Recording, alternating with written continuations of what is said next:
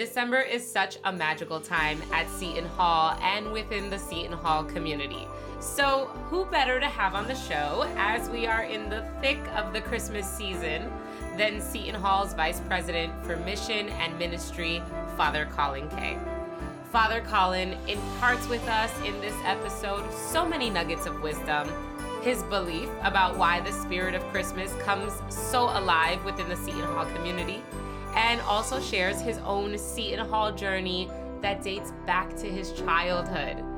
Take a listen to this month's episode with Father Colin Kay.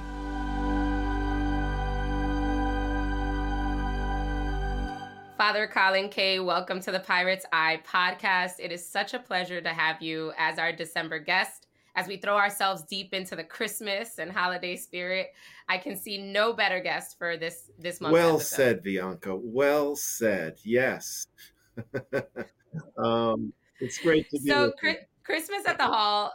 Yeah, no, thank you for making the time. I know it's a busy time, and especially when we think about everything that it means to celebrate Christmas. And it's certainly something I want to talk to you about. I want to deep dive into, what Christmas at the Hall is. You have such a critical role in all of the celebrations, but I want to set some context first for our listeners, help folks understand what your Seton Hall story is, what your journey has been like towards becoming Vice President for Mission and Ministry at Seton Hall. So tell us where it starts. You're an alumnus of the university. Is that where it begins? Is there a precursor? How do you become part of the Seton Hall community in such a way? It goes back almost to my beginning. Just before I turned 5, my father died. And my mother moved us back up to the city of Newark to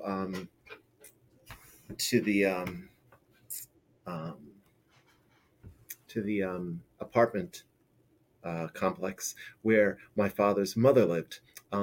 It's called Ivy Hill, and it is right beside the South Orange campus, visible from the ball field and from the parking deck, visible from my own room at Boland Hall.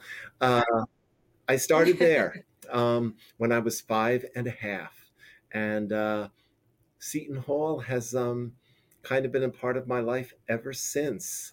It's been my backyard. I'm old enough to remember a Seton Hall that was pretty open before locked gates and card swipes and that sort of thing. So when you were a little boy, you could ride your bike across campus, you could walk the dog. I did both those things. Remember riding my bike, and this is back in the day. I mean, I remember a Seton Hall that was kind of sort of an ocean of blacktop parking lot with a few buildings here and there. Seagulls used to come in the winter and swoop down on you. They love the open spaces, I think, of the parking lots. And I can remember, the arts building near the Farinola Gate. It's got that little turrety sort of thing. We used to call it, because of the turret, I guess, we used to call it Frankenstein's Castle.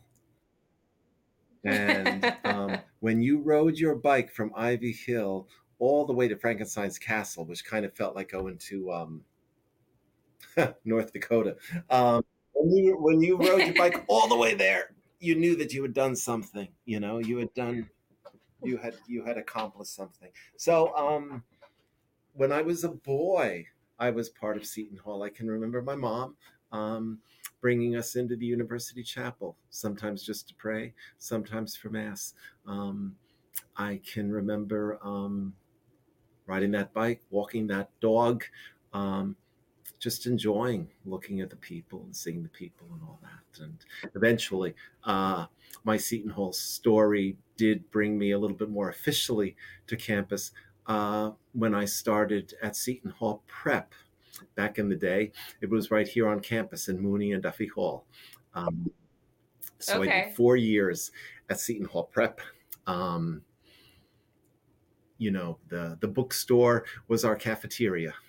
parking services was Father Ferran's math class. So I was pretty dug in here through high school, went elsewhere for college, and then a little time in the Okay. military, but then returned um, for 2 go-rounds at our seminary school of theology to study to become a priest.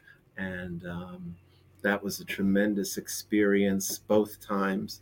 I took a little break in between for monastic life, but came back and um,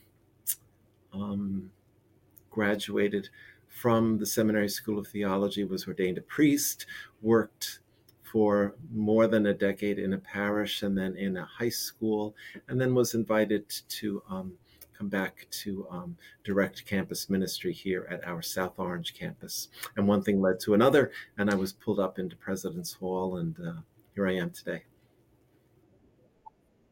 Beautiful. I think that's really interesting that you share having a childhood experience that connects back to Seton Hall. I'm sure there are others like you that also had that experience, but it's very unique. I think overall, there's not so many alumni that can say their childhood was spent, riding a bike on campus because they lived around, just around the way, around the corner. It's So pretty that's cool. a It's pretty beautiful cool. experience. It's nice Yeah. to feel so rooted in a place. I might not be Yeah. the closest ever alum to have grown up nearby. There's at least one priest on campus, Father Milewski, who teaches in the Seminary School of Theology, who insists that his home in Valesburg was closer to the gates of campus than I was.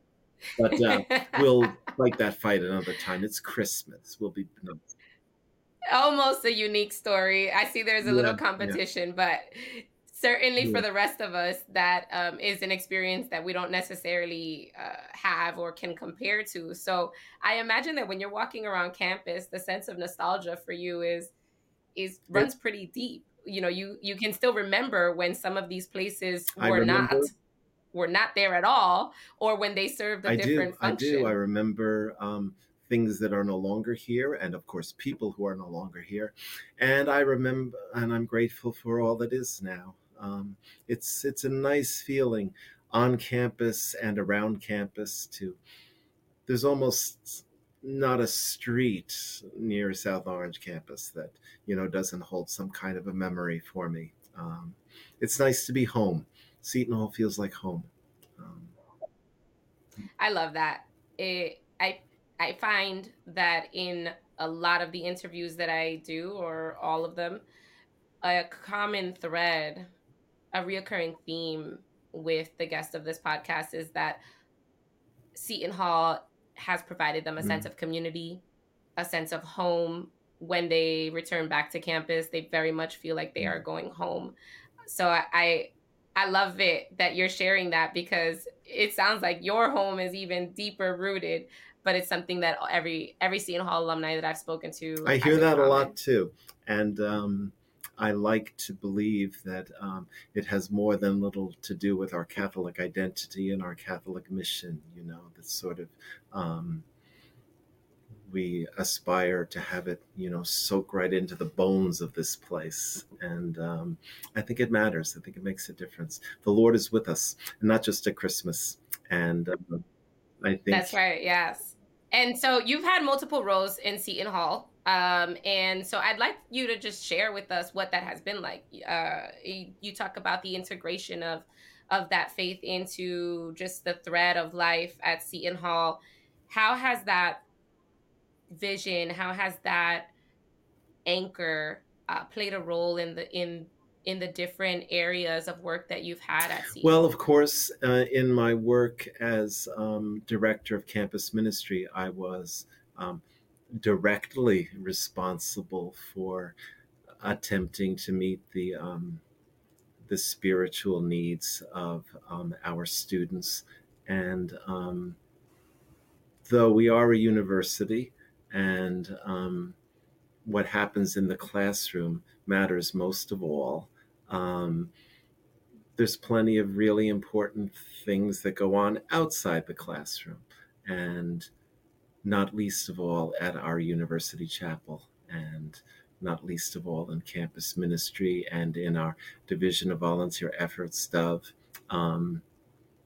We look to build a community, one human at a time, one relationship at a time, and hope to be the kind of place where everyone is given an opportunity, an invitation to encounter the person and the message of Jesus Christ. We do that explicitly in campus ministry, but we do that implicitly in every corner of campus, and not least of all, of course, in student services, in the university center, elsewhere. Um, in my work in campus ministry, I was tried to be a very good and close ally with lots of people in all corners of all three of our campuses. And then when I came up to President's Hall, um, my responsibilities broadened out a little bit. Um, kind of mission, Catholic identity and mission belongs to all of us. And in a particular way, it belongs to the faculty, again, in the classroom. Um, and there is no corner of any of our three campuses that mission and identity doesn't touch in one way or another. There is no person on campus that mission and identity doesn't touch in one way or another. But I'm the human on campus, along with the priest community, explicitly charged with, kind of keeping our eye on the ball. What does it mean to be a Roman Catholic archdiocesan university? What does it mean to be Seton Hall, um, aspiring to live up to our identity and mission as a Catholic community of teaching and learning, praying and worshiping, serving and leading? It's a challenge. It's a complicated place. What great minds can do at Seton Hall, we agree on an awful lot and disagree on more than a little. Um, but together, um, great minds and good hearts, asking questions, trying to listen carefully and compassionately to one another, and little by little, um, walking together in the way of the good and the true and the beautiful, and ultimately in the way of the Lord. Um, that's kind of sort of what I'm supposed to be about here. Uh, and basically, my work here at Seton Hall, I like to say, as Vice President for Mission and Ministry, gives me a license to listen. I love to listen to people's stories. Um, and I love to help them ask the question of how their individual story, um, and the work that they do here and who they are and who they engage with, how their story fits into the Seton Hall story, and how their story and the Seton Hall story fits into, well, in many ways, the story of Christmas and the story of Easter, the story of our Lord, and his gift to the world, the church. So we're working on it. Um, Now, you mentioned some challenges, right, at large in the work that you do. Are there any particular challenges when you're mostly dealing with beyond the faculty and administration, but you're dealing with overwhelmingly a group of young people, mhm. young minds, straight out of high school, going through into their young adulthood? Are there particular challenges with the age demographic? I don't think necessarily with the age demographic. I think the challenges are the same. Um, Never mind our undergraduates, our graduate students, and their fathers and mothers, and their grandfathers and grandmothers. I think, um, not to sound too tick-tocky and not by way of evading your answer, but your question. But our world is very noisy, and at least our corner of the world here in the northeastern United States, very fast paced, very, um, Mm-hmm. Mm-hmm. in some ways, I think, the deepest challenge these days is to just get people's attention, you know? Um, they are Yeah. so busy. They are moving so fast. They are listening to so much. How can we together sort of tap the brakes? How can we together sort of quiet down just a bit? We're busy about so many things. Could we take a moment or two um, to ask, of all the things I'm busy about, um, what are the things that really matter to me, to my loved ones, to this place, to the Mm-hmm. world, um, meaning and purpose, the why question. We're very busy with the what, right? We're very busy with the Mm-hmm. how. Mm-hmm. A lot of us on campus, not just me, but a lot of us enjoy trying to help people ask the why questions. Hey, hey, hey, listen, what's the rush? Why so fast? Where are you going? Why? What are you doing? Why? Um, um, it's good for people. It's good for people to have a chance to answer or to begin to answer questions like that with somebody who cares, with somebody who wants to listen. Um, it's good for me to hear. It's good for us to hear, and it's good for us to share a little. We get closer. Um, Tell me who. I'm taking away from you. You mentioned listen a few times, and I love that because I understand that there's a message that you have, right? There's work that you have. There's an objective that you may have as a priest and as someone in your role. But you're mentioning listening and you're mentioning hearing someone's unique story as such an important piece. Why is that such an important piece versus the speaking part? Um, um, Again, this is going to sound very TikToky, but I think it's true. Um, they tell us in the seminary and elsewhere, you've probably heard the expression before, nobody's going to care what you know until they know that you care. And Mm. Mhm. people, Mhm. young and old, I think more than anything in this world, um, they of course want to be loved, and very much part of the whole adventure of loving. They want to be seen, and they want to be heard. Um, are you seeing me here? Are you hearing me? Are you listening? It's all about relationships. And I love it when somebody comes and meets me where I am and listens to me. And sometimes I can be a little defensive, and they have to work a little at um, getting at me. Um, and I appreciate it when they don't quit, when they keep trying. Um, and I like to pay that same. I like to pay that forward to other people too. Who are you? Why are you? Um, what Mm. is important to you? And can you tell me a little bit about why? And um, sure, I have things to say, and the church has things to say, and the gospel and Jesus Christ risen and among us has much, much to say um, to the world. Um, but even in the gospels, the Jesus we see seemed really good at friendship, seemed really good at connecting with people, Mhm. being there with them first, and then um, breaking open the word for them and with them. Um, like, forgive me, this is Christmas, but Christmas is very much tied up with Easter. On the night um, after the morning that he rose from the dead, um, Jesus met two of his disciples walking together away from Jerusalem to a village called Emmaus. And they did not recognize him. And what did he do? He asked them questions.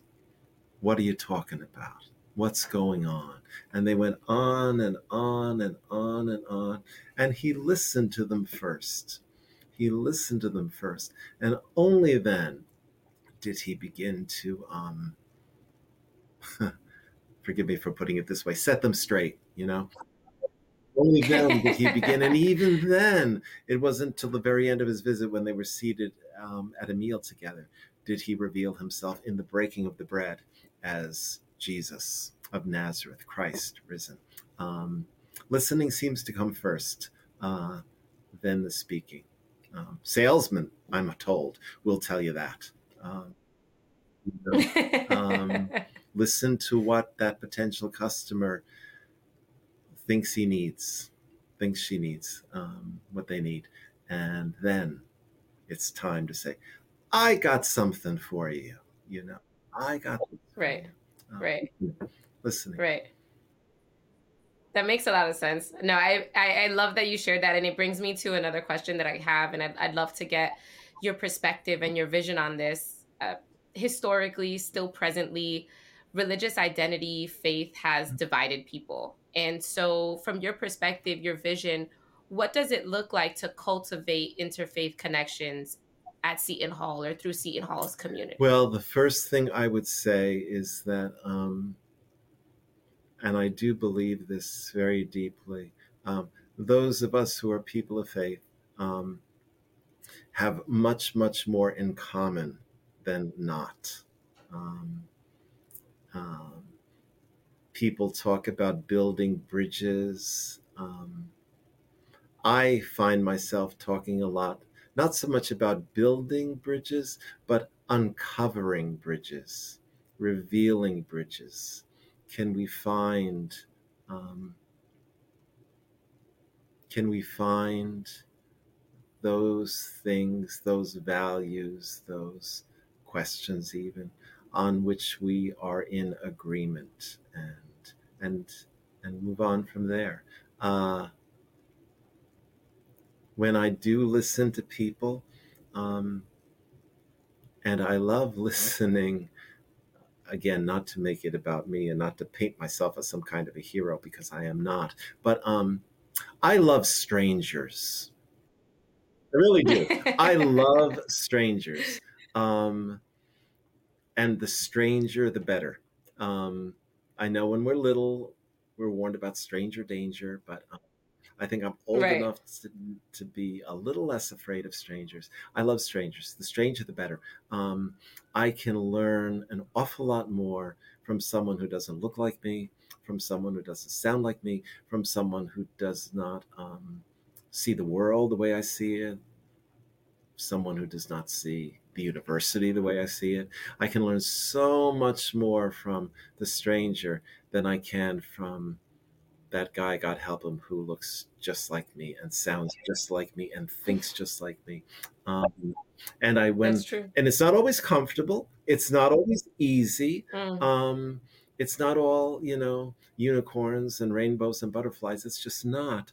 Um, they Hmm. can be difficult conversations. They can be awkward conversations. They can be um, Yeah. complex conversations. But at my best, and I'm not always at my best, I try to encourage others um, to listen with an open mind and an open heart, and to listen for the ways you think the stranger is right. What is, of all the things that the stranger is telling you, what are they right about? Of all the Mm. ways that um, they may be putting things in a way that's then different than you, or maybe even a kind of a little um, disagreeable to you. How's that human right? What what I kind of love that. goodness and truth and beauty is this human seeing in this particular situation, or in this particular moral question, or in this particular um, political question or university question? How are they right? Let me start there.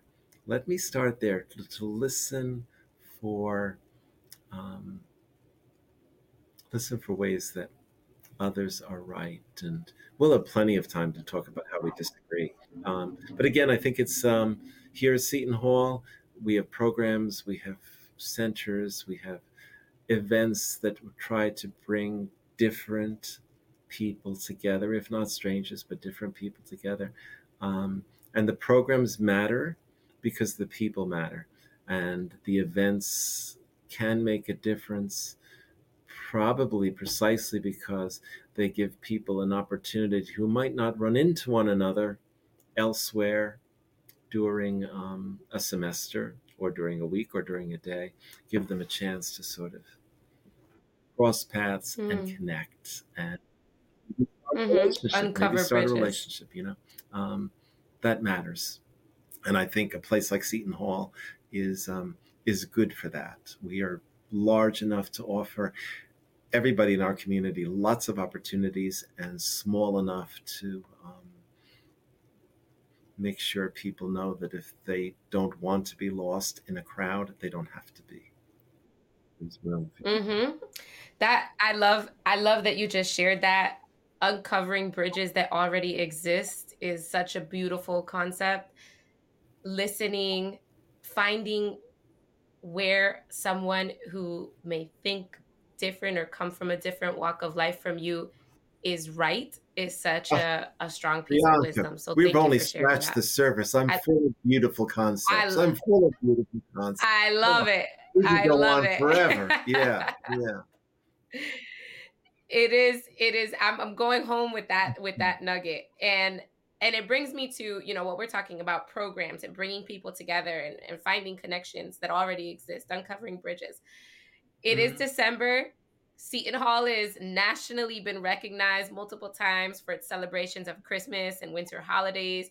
It is such a magical time at Seton Hall, at least from my perspective, and I know from the perspective of so many people.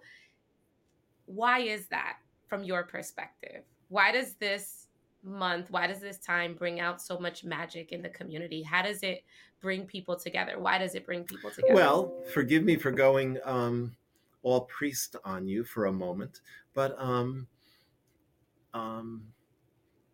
as an institution, um, we are Christian, Roman Catholic Christian. I mean, this is at the very heart of who we identify as an institution. Now, of course, not everyone is a believer. Not everyone is a believing Christian, and every member of the community is a member of the community. Every voice is to be listened to. Um, but we are Christian. We aspire to live in the way of the Christ, Jesus. And Christmas is one of those important moments in the course of the year that that remind us. I was just writing about this to the university community. Um, our none of them feel little to us, especially when we're in the middle of them. But our little aches and pains of body and heart and spirit, our little troubles, our little worries that can, of course, seem anything but little when it's my trouble and my worry. Um, all these little darknesses in our life can kind of shut us in and kind of cut us off. Um, we Hmm. go into sort of a survival kind of mode. I think the wonderful thing Right. about Christmas, and especially at a um, explicitly Christian community, we've got lots of room to grow, but like a Christian community like Seton Hall, is that the Christmas story invites us into a bigger story, into a bigger, brighter, more beautiful world. Um, Bigger than my aches and pains, bigger than my troubles, bigger than my darknesses. I'm looking right now from my office window at the lights of our Christmas tree, which of course is very much central to our Christmas at the Hall celebration here at South Orange. But very important to remember, Christmas at the Hall begins not at the tree, not at the University Center. Christmas at the Hall begins in the University Chapel with a very well attended Roman Catholic Eucharist, the Mass, the Holy Mass, concelebrated by many priests of the Seton Hall community, attended by lots and lots of students and staff and faculty. And we begin there, you know. We begin with worship. We begin with prayer. First things first. And only then do we take things out here to the green and go about the business of lighting up the night, you know, and lighting up one another with a little joy, a little, you know, I don't know how you feel, but it's just easier to smile at people in December.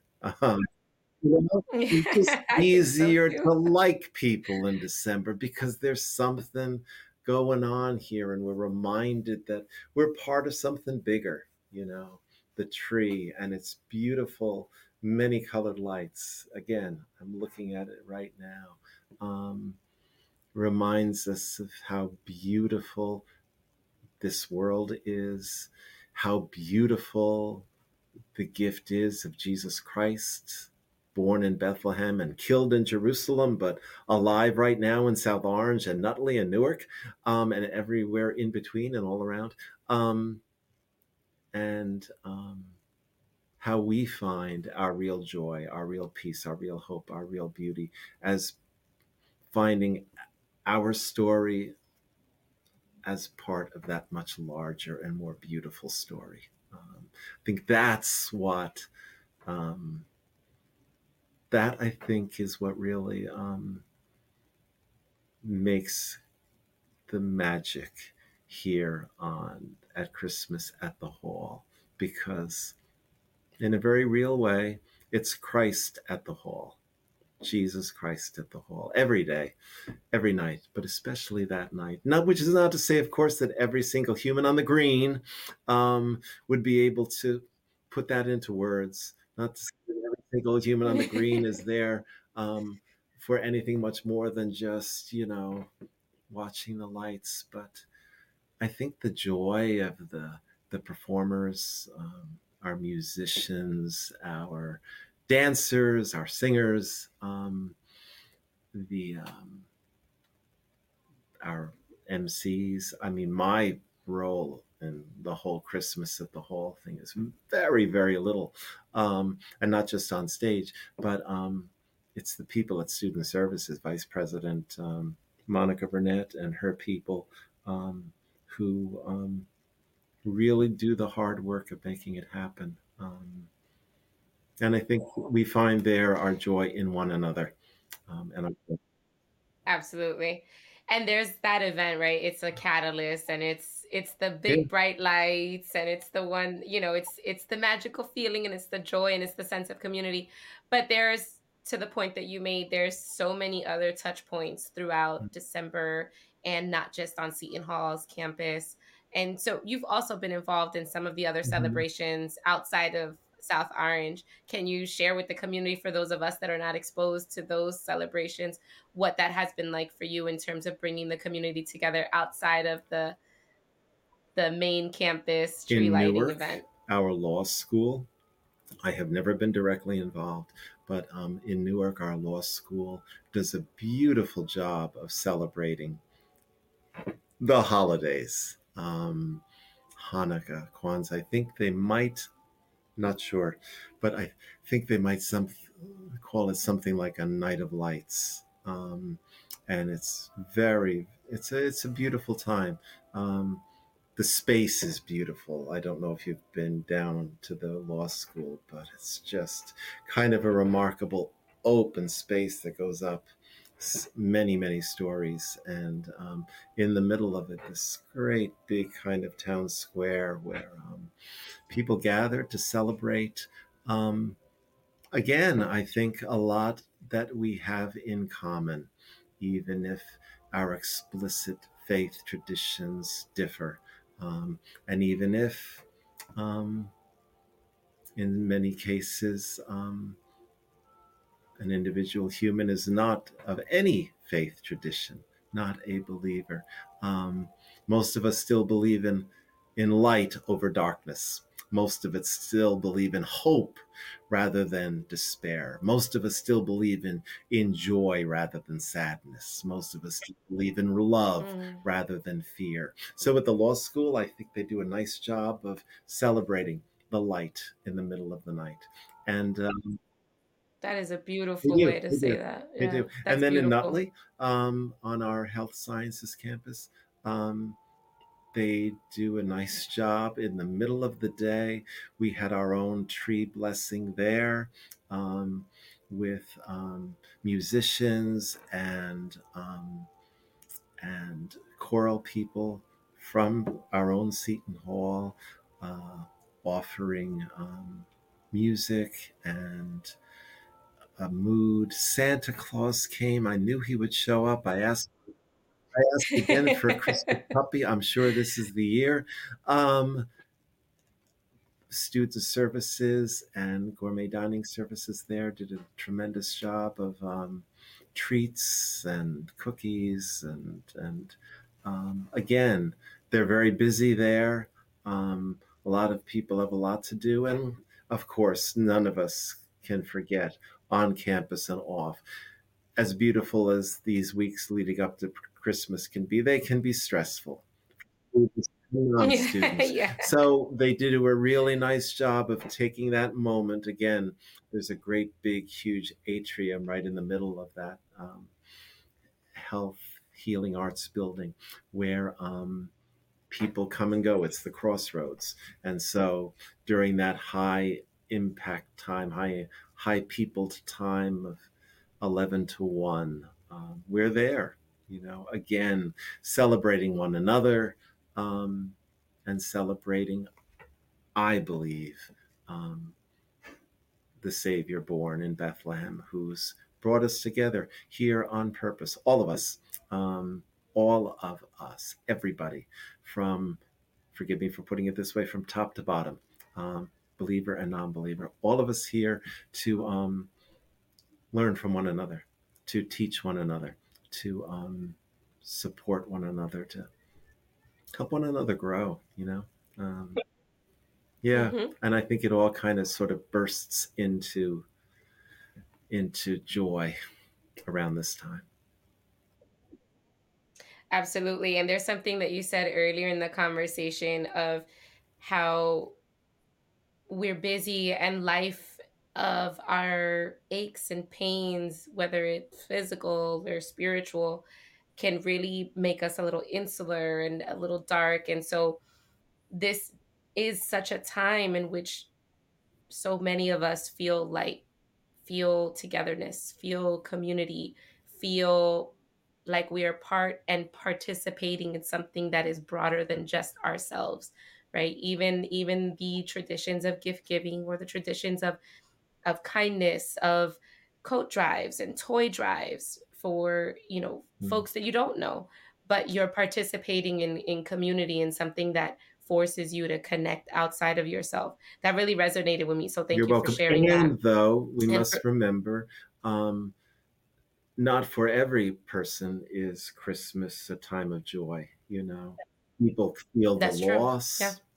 There are people who can Yeah. feel, in spite of it all, even more isolated, even more cut That's off true. because they feel a little bit like on the outside looking in. So I try to encourage myself and people round about me to keep looking out of the corners of their eyes, and out of the corners of their hearts and heads for, those people who seem to be a little bit on the periphery, on the margins, sort of on the outside looking in, because it's the poor and the needy, and there are lots and lots of ways to be poor and needy, but it's the poor and the needy who that baby in Bethlehem came for. That baby in Bethlehem came to save, especially, so we do well to keep an eye out for the little people. Yeah, thank you for sharing that. I think that's a critical and important note, and certainly something that we may not be mindful of if it's not the experience Yeah. that we're living. Father Colin, this has been such a great conversation. You have shared nuggets of wisdom with us, and I really appreciate your time and and your Oh, perspective. it's been a pleasure. And if there's anything that our listeners were to take away, if they got nothing else out of this episode, what do you want folks to walk away with from today? One word: bigger, bigger. Um, the great thing about a community like Seton Hall, the great thing about the Christmas story, the great thing about um, the whole Christ event from Bethlehem to this very day and through Jerusalem and the cross and the resurrection. Um,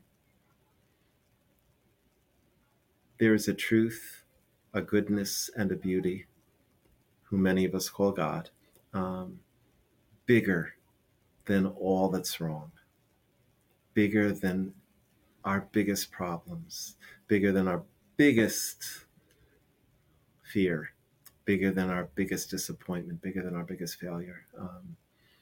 God is bigger. Um, God is bigger, and bigger than all that's wrong, all that's sideways, all that's sick, that's sinful in us, between us, around us.